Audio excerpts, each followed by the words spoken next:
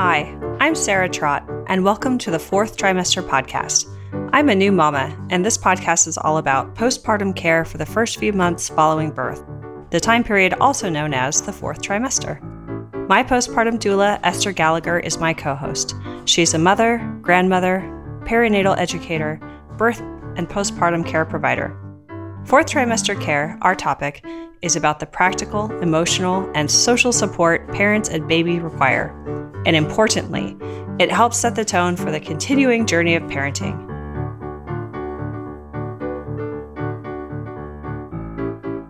Hi, this is Sarah Trott. Welcome back to the Fourth Trimester Podcast. I am extending a recording that I did once before with David Arrell, inviting him back for a second episode with us because we have so much to discuss on the topic of all things fatherhood. And I'll introduce him in a moment. And before I do, I'd like to remind everyone that we have a website, which is fourthtrimesterpodcast.com. And we have Facebook, Instagram. You can go and subscribe to our show on iTunes or wherever you listen to your podcasts. Please click subscribe. Please leave us a review. It helps us with discovery for new listeners. So you'll be helping out other parents. And so we encourage you to do that as well. So thank you so much, David, for continuing to be a guest on our show. Welcome back. So to introduce David, he is an author, an entrepreneur, a consultant, coach. He lives in Fairfax, Virginia. He coaches men on how to be more fully prepared and how to embrace and embody healthy masculinity, especially through the powerful modalities of partnership and parenting. He has written a book, so definitely go check that out. His book is called Welcome to Fatherhood, The Modern Man's Guide to Pregnancy, Childbirth, and Fatherhood, better known as simply WTF, Welcome to Fatherhood. So welcome to you, David. Hi, Sarah. Thanks for having me back. I appreciate it. Yeah, so happy to have you back. So in our last conversation, we talked about the top 3 topics that you tend to go through with new dads, things that we wish dads knew. If you haven't listened to that episode, definitely go back and check it out. Listen to that one too. Today, we wanted to touch on kind of the topic that we just mentioned in your introduction, actually, which is this topic of healthy masculinity. It's not something that I think a lot of men are thinking about or exploring. It's just this innate thing that happens. For a lot of women, I've had discussions with them about in their transition to motherhood that anything that isn't necessarily thought through beforehand, there can be a tendency to default into the experience that they had growing up, the examples that they had around them. And so being proactive and curating an experience, writing down or just thinking about how you want your own experience to be can go a really long way, especially when it comes to thinking about what kind of parent do I want to be, to feel, what do I want my relationship to feel like, how do I want that to work? And so we talk a lot on this program about expectations and about preparation, which we talked about before as part of the mapping sessions that you do with new fathers. So that's incredible. Thank you for your work that you do. So yeah, so just to warm us up, like what are we talking about with this concept of healthy masculinity? Well, Sarah, I think that's the $1 million question these days, or with inflation, it's now the $10 million question. Yeah, that's something that I think it's an undercurrent that sort of permeates our culture as a whole. And where it really starts to kind of, go from being an undercurrent to the waves on the surface is in that new space of new parenthood, especially for us I'm a guy, I'm a dad. So that's my experience. That's mine. And that's who I work with. But a lot of the guys that I see, that's the question that's up for them. They're very clearly, hey, I don't want to be the dad that's like smoking cigars in the waiting room and high-fiving my buddies because the nurse came in and said I had a boy or had a girl, whatever. Like I want to parent. I'm a partner. I want to be in the delivery room. I want to be with my partner. I want to like catch the baby, cut the cord. I want to be right. I want to get my skin to skin. And so they want to really embody this new vision, this new version of what does it mean to be healthy masculine, but they don't really have any good ideals out there. There's not like a really clear picture of what does it mean to be an awesome, great parent and partner. And I know new moms struggle with these same things. What does it mean to be a great mom? We get all these like competing demands. It's like the superwoman with the cape and she's nursing and she's got like her, her judicial robe on and she's like changing a diaper. It's like these are all these impossible ideals of being like an A player in every possible domain of your life. And us guys having our own version of that sort of what's the ideal, what's the expectation, what's reality, what's my experience, how can I understand my experience in a way that's supportive and encouraging and opening? And yet, why do I feel like I'm failing kind of no matter what? So it's all a big open question, Sarah. When I get the final answer, I will happily come back and you will hear it first. Yeah. I mean, I think we're touching on this concept of stereotypes, like masculinity stereotypes. Boys don't cry, like classic thing, or, what are these things that get ingrained sometimes culturally. And so when it comes to fatherhood, when men are preparing to become a father, there's like these labels around being a protector, a role model, a caretaker, a provider, a father. I know when we talked about this a little bit when we were prepping a few weeks ago, we were talking about men getting out, like the hunting, like this drive to like go out there and hunt and protect. And what are the versions of that kind of pre and post fatherhood? Yeah, that's a good lead in there. One of the whole quarter of my book devoted to fatherhood, the postpartum chapter, the fourth trimester, I even call it in my book, is titled Protect and Serve. And that's sort of the embodiment that a lot of us guys really feel into. Like, I want to be a protector and I want to serve my partner and serve my family. And what's the fine line there? How do I show up? What does it mean to be a protector? Does it mean go make a bunch of money? But if I'm out making money at my job, then I'm not home serving. Well, if I'm only home serving, unless I have like a trust fund or a bunch of passive income, then I'm not really protecting my family's financial well-being if I'm home all the time. So they kind of get themselves caught in all these things. They see like, the tough macho guy, like most of the guys I work with, they see the tough macho guy and they're like, yeah, I'm not really trying to be like, some like dude like that. And then they see the guy with, the man bun and playing a ukulele with birds landing on his shoulder. Like, well, that's kind of cool, but I'm not really shooting for that either. Like, what's this middle road where I can still be me? I can still, feel like I'm legitimately grounded in my deep masculinity, just like I want my partner to be grounded in her deep femininity. But then how do I show up in this way to be an effective protector and an effective caretaker in that serving domain? And what you said, the stereotypes, in one of my classes I have all these like silly pictures of like Homer Simpson with like an X, like we don't want to be like Homer.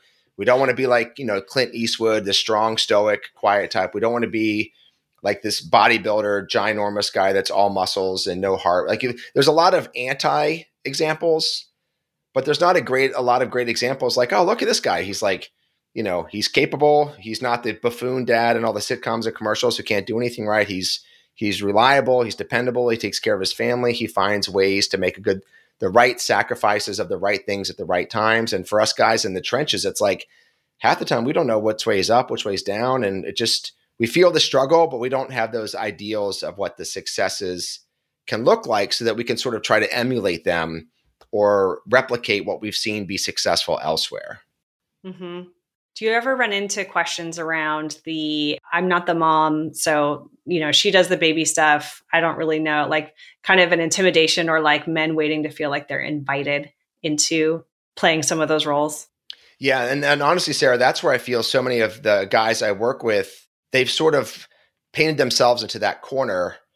They defer out of a sense of respect and responsibility. Like, oh, well, she's the mom, I'll be over here. I don't want to do it. I don't know what I'm doing. I don't know how to do it. I don't want to do it wrong. It may or may not surprise you, but a lot of men have never held an infant until the nurse or doctor, or midwife, or whoever says, Dad, you want to hold your baby? And they're like, oh, shit. Yes is the correct answer, but I am absolutely terrified here. It's like they're being handed, the most delicate thing in the world, which one sense it is, but like all of that fear. So they're very uncomfortable. And so, when I'm able to catch the guys pre-baby, I'm like, look, this is a recent blog post of mine on my site, like skin to skin, get your skin to skin dads. You want to be in there. You want to do as much of everything as much as you can from the first hour plus 1 minute, because mama gets first skin to skin, give her the full 60 minutes and then be there and take the shirt off and sit right down, get your blanket, get your skin to skin. You want baby to see you as primary caretaker. Also, you want baby to feel your vibe, feel your voice. They've already felt your voice echoing through the womb. Now they can feel it chest to chest, or they can get your smell or your chin scruff or whatever's you. They can kind of imprint on you just like they imprint on mama. And, diaper changes, if mama's pumping, so you can do bottle feeding to be a team player on the feeding or whatever that looks like. As much as possible, you want to be in there from the beginning so that you are starting at this place of shared, we're co-parents from, it's not pilot and co-pilot, we're both co-pilots. And sure, everybody, all the dads I know, they're very happy to say, she had the baby, she's parent one, I'll be parent 1A. And that's great. Nobody needs to we don't need to argue about this stuff. It's all about just being that team, like we referenced in our previous conversation. It's all about building that sense of teamwork, connectedness. We are strengthening our relationship together so that we can be great parents. Not, oh, I'm the mom, you're the dad. And all that stuff, all that static just tends to snowball. So you want to get ahead of that as much as possible. And if you're in the static, find ways out of it through turning, I think you mentioned that a moment ago, those unspoken expectations into shared agreements, or turn those unspoken hopes into shared plans where you're now talking about a thing rather than talking from a place of frustration, resentment, et cetera. Because those things, especially resentment, is a thief from your relationship. So wherever that resentment is, you want to replace it with gratitude, teamwork, appreciation, through building those shared agreements, through sharing, turning those hopes into plans. So sorry I went on a little bit of a run there, but these are all of these things are so deeply intertwined when it comes to strengthening and building that relationship as teammates, as co-parents, so that together you can take care of baby, rather than the dads that sit off to the side and now they feel like a third wheel. And now mama's like, why am I doing everything by myself? And he's like, well, you wouldn't let me hold the baby 3 weeks ago. Like it creates all this, like this vicious circle of shame and blame. So I want to replace shame and blame with space and grace.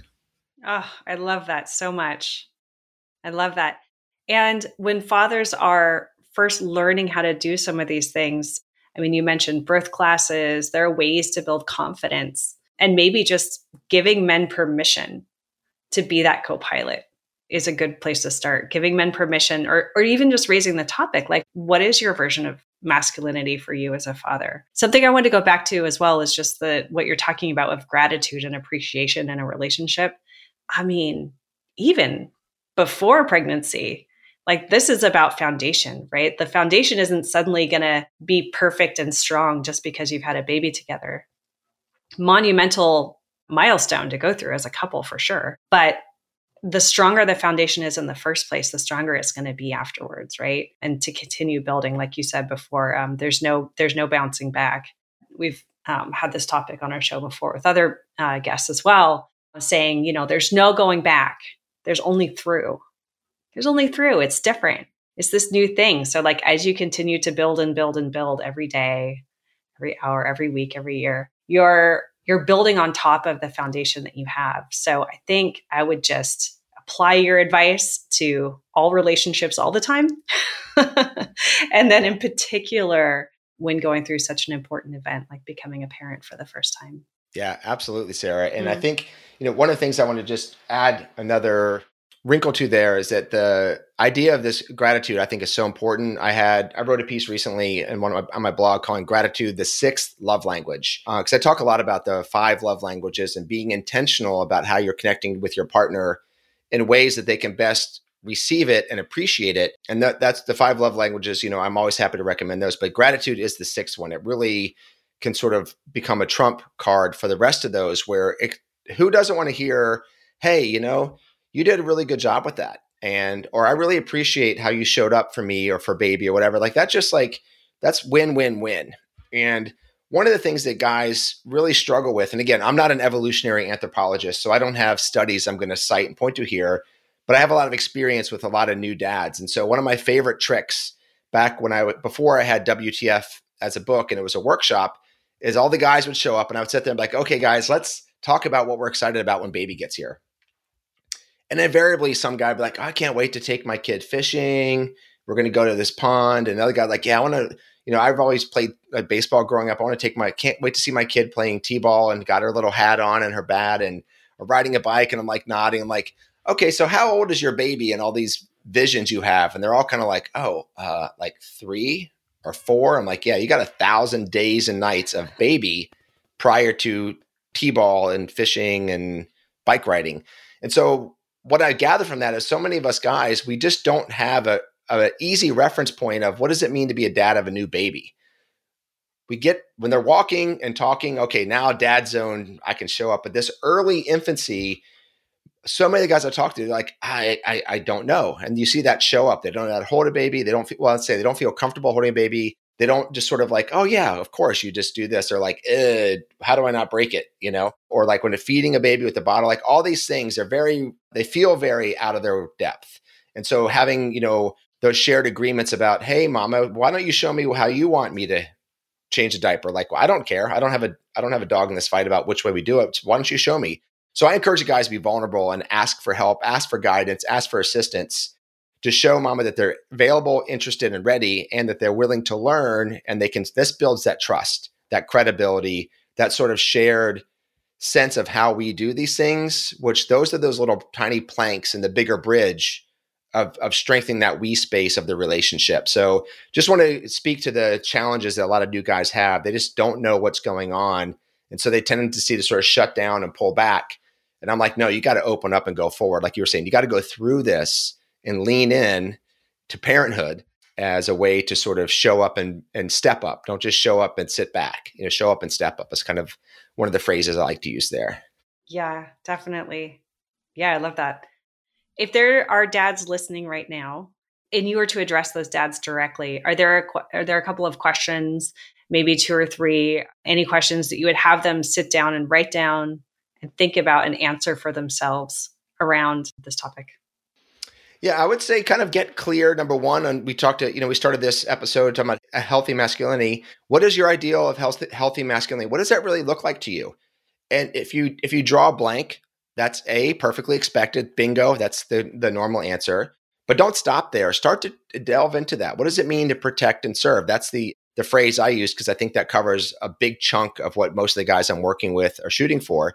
But what does it mean for you in your life and your unique circumstances to protect? Does that mean you're a financial provider? Does that mean you are, adding security cameras? Like, what does this look like for you? And what does serve look like for you? Again, it's your unique life, your unique relationship with your partner, and your unique circumstances with your family and baby, et cetera.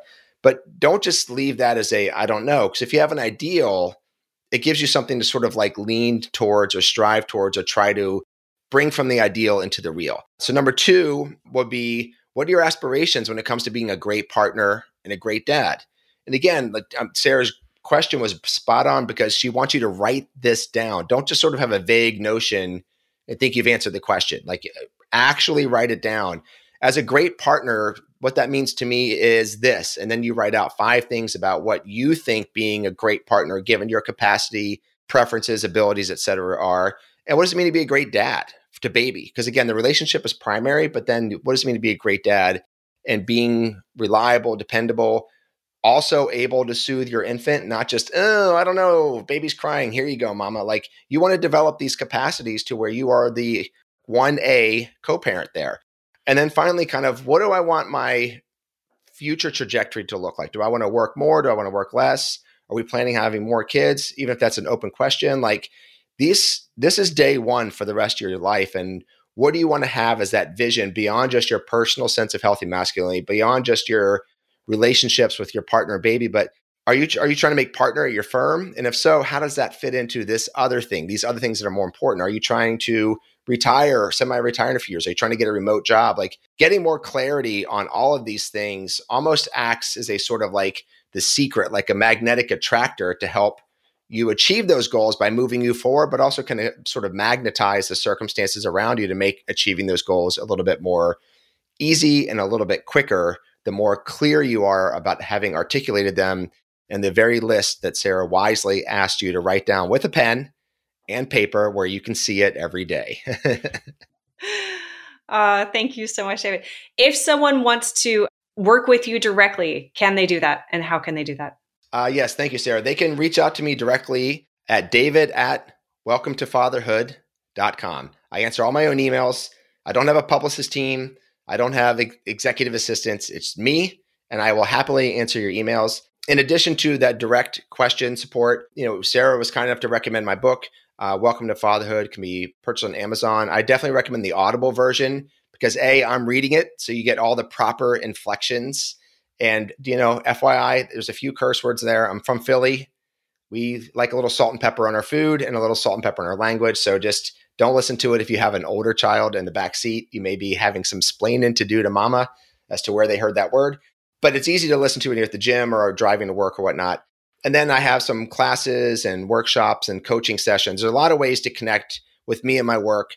And I try to make it a variety. So if you want to be quiet and just sit in your room, you can read my blog. If you want to really get involved, you can show up one of the new dad support groups I have, or you can set up a coaching relationship, just do one-on-one with me. There's a lot of options out there. I aim to protect and serve my audience as well. Thank you, David. And David, thank you so much. You've very generously offered a special offer for listeners of Fourth Trimester Podcast exclusively. So folks, if you want to take advantage of this, please do. So when you're booking with David, please mention Fourth Trimester Podcast. You can use a discount code, which is welcome fourth, for 25% off of his thriving workshops, the mapping exercises. So definitely book him, use the discount code. We'll put all this information on our website as well, so you can find it on fourthtrimesterpodcast.com. We'll link to the book. It will all be there. So go check it out. Thank you so much, David. We really appreciate your conversation and your time today. Thank you, Sarah. I appreciate you having me on your show here today.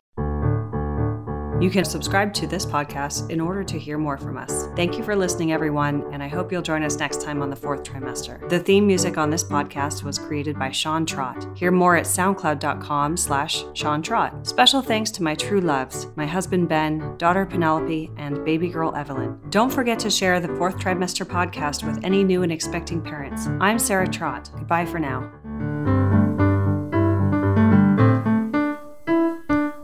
Hello again, bicycle man. I know you're doing all that you can. I wrote the song, simple and true. I wrote the song, I'll sing a song for you.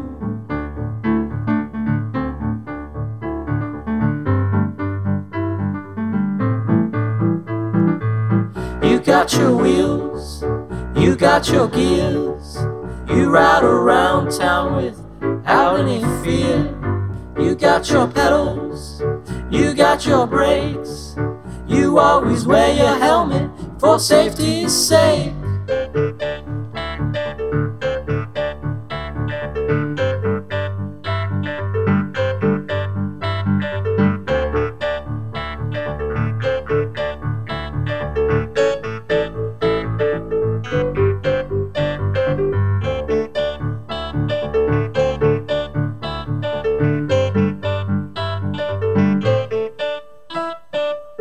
Hello again, bicycle man. I know you're doing all that you can. I wrote the song, simple and true. I wrote the song, I sing a song for you.